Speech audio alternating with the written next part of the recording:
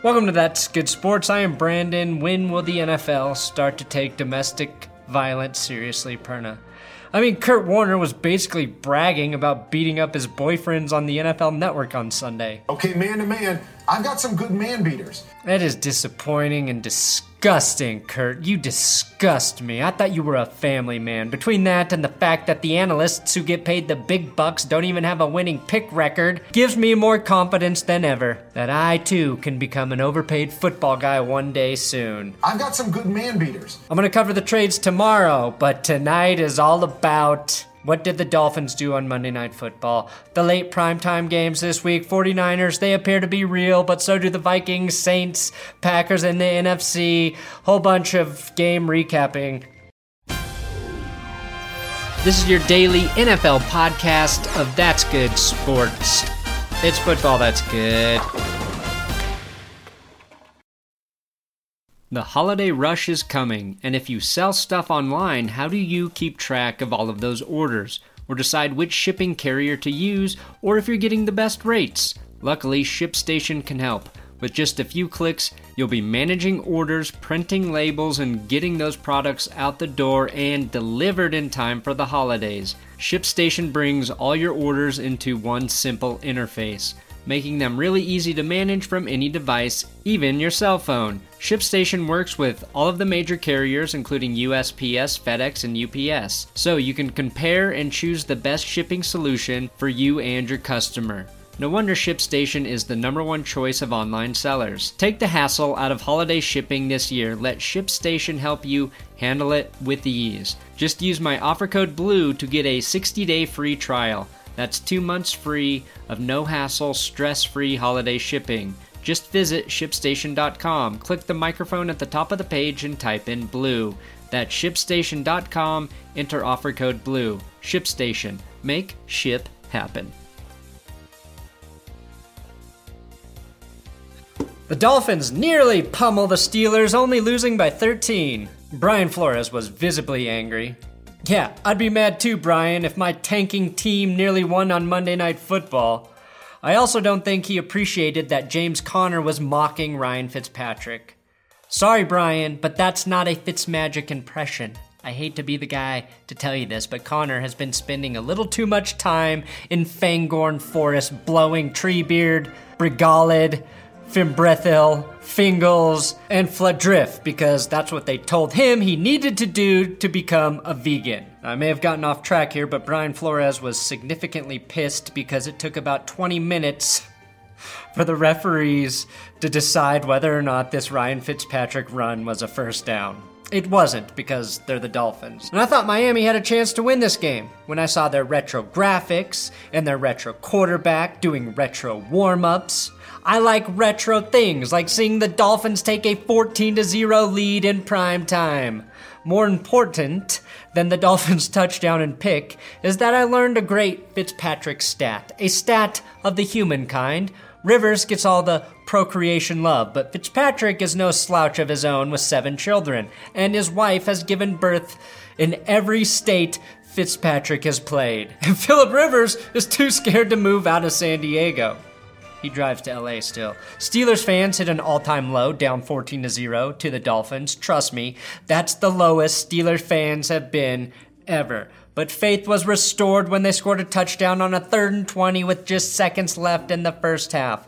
The Dolphins performed the art of tanking after that, and it is an art. James Conner and Juju Smith-Schuster finally look like the AB and Bell replacements we all thought they could be. Conner grinds out 145 and a touchdown, and Juju somehow reels in one of the most contested catches a contested catch has ever been. Most impressively, though, maybe Mason Rudolph, after a slow start, played well, hung in the pocket, and took multiple headshots and still made plays. The 49ers outscore their logo and beat the Panthers 51-13. And because God has figured out new ways to smite the Broncos, Emmanuel Sanders caught a touchdown on the 49ers' opening drive at roughly the same time the Broncos lost in Indy. The 49ers broke out to a 27-3 lead thanks to an offensive outburst that was culminated with 2 explosive touchdown runs by Tevin Coleman. Kyle Allen threw his first interception in the NFL, which led to the second Coleman touchdown. Allen would finish the game with 3 interceptions, 0 touchdowns, and throwing down a giant roadblock to the Cam Newton trade rumors. Kyle Allen may or may not be good, but guess what? The Panthers still have the best running back in the league. Christian McCaffrey broke off a 40-yard touchdown run and converted a 2-point conversion to make this a 14-point game. A 14-point game that turned into a 51-13 trouncing. But it did convert all 49ers doubters out there, or maybe just made us question Kyle Allen and the validity of his wins. The 49ers run game is so good that even wide receivers are running for touchdowns. Deebo Samuel takes the sweep and runs straight ahead to the end zone to basically put the Panthers just out of reach yet again. Kyle Shanahan respects the run game so much that he makes even Nick Bosa practice with the running backs for an hour every day. That's exactly why Bosa knows how to shake tacklers with the ball in his hand.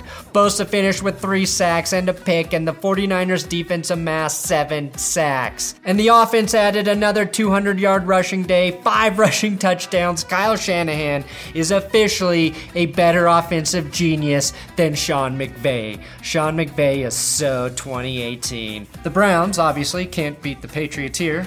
Question though, is it easier to grip the football in the rain with a deflated football? Yes, but my hunch is that the Patriots have a new edge. Dry rain isolated precipitation selectivity, aka DRIPS. They have sent their engineers into the clouds above Gillette Stadium to supply them with drips. When the Patriots are on offense, the clouds pour dry rain that allows them to grip the football. But when the Browns are on offense, like you see on this Donta Hightower fumble return touchdown, the clouds burst with wet rain that's actually been genetically infused with Crisco to make the ball slippery like a greased up Julian Edelman before copulation.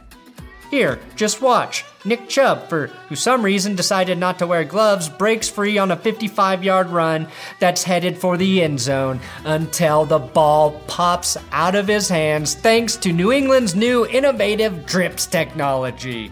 Not to be confused with drip, which is something cool people say when they're referring to their cool clothing. And just for good measure, the ball comes out again and goes straight to the Patriots. 3 straight snaps, 3 straight fumbles for the Browns. And it leads to a quick touchdown pass to the greasy Julian Edelman. God damn it, I fucking hate these guys and this unfair drips technology. Somebody needs to stop it.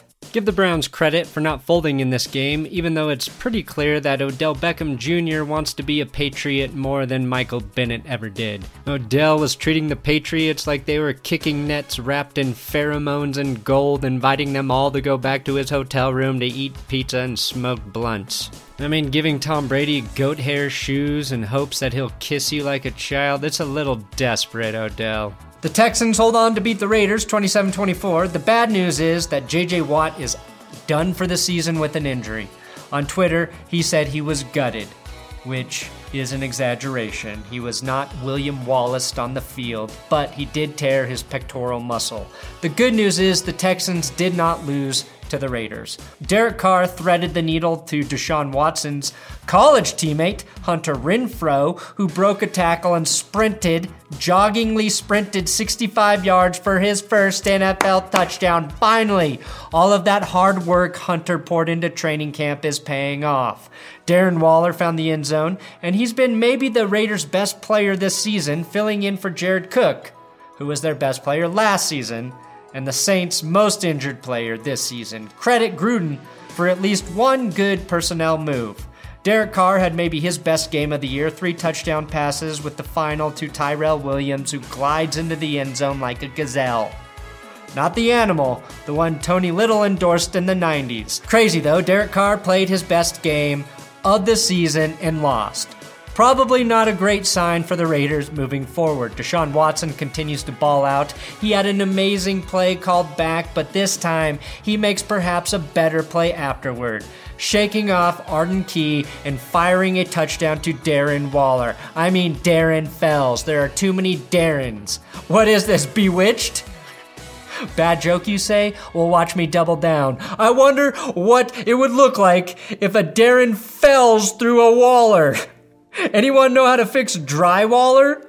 because he's sober now and playing great. Deshaun Watson took a foot to the face in the game that caused him to have to close his left eye as he threw the ball. Checkmate, Patty Mahomes. One-eyed Watson still has better vision than Jameis Winston, Baker Mayfield, and the Raiders team Barber. I don't find Watson's ability, though, to perform with one eye surprising, considering Watson's head coach is just an upside-down Cyclops. Seriously though, Watson getting kicked in the eyeball, slicing open his eyeball, and then throwing a touchdown pass with just one eyeball against the team whose logo wears an eye patch for the victory is poetic justice. The Packers get a win on Monday Night Football against the Mahomeless Chiefs. Aaron Rodgers may be taking the lead in the MVP race. I think Watson should be a close second. And even a sidelined Patrick Mahomes is making a case because his injuries aren't even normal. Mahomes could be back on the field by November 10th because even his ligaments are able to avoid pressure. From NFL.com, Mahomes' knee will be game ready soon because he has loose ligaments, and only one ligament suffered minimal damage when his kneecap tried to break through his leg skin. But seeing Matt Moore throw for 276 yards, 2 touchdowns, and 0 interceptions, I have to ask, is Patrick Mahomes the greatest system QB we've ever seen? Just take it, Chiefs. The Chiefs started a guy who was retired last year in Matt Moore. Also, he was working as a scout for the Dolphins, coaching his high school football team, smoking crack every chance he got, and he even spent time in prison as a volunteer. But still, he put up 24 points against a pretty good Packers defense. Maybe Chris Collinsworth just loves quarterbacks. I'm not sure how else you explain his joyous and positive review of this terrible Matt Moore throw to Travis Kelce for a touchdown. Matt Moore is going to have to throw a high ball because Kelce is looking into his left to the middle of the field, knows he's going to have to throw him open to the outside. Matt Moore basically floated that ball like a balloon on Kelce's wrong shoulder. The good news was that the ball was thrown higher than Matt Moore ever got on crack, and Kelce was able to adjust, reroute himself about 20 yards in the opposite direction, and walk in for a touchdown because nobody was covering him. The difference between Mahomes and Moore is Mahomes makes those throws look hard. We do love to overcredit quarterbacks, though. Aaron Rodgers, under pressure, threw a pass into the corner of the end zone caught by Jamal Williams.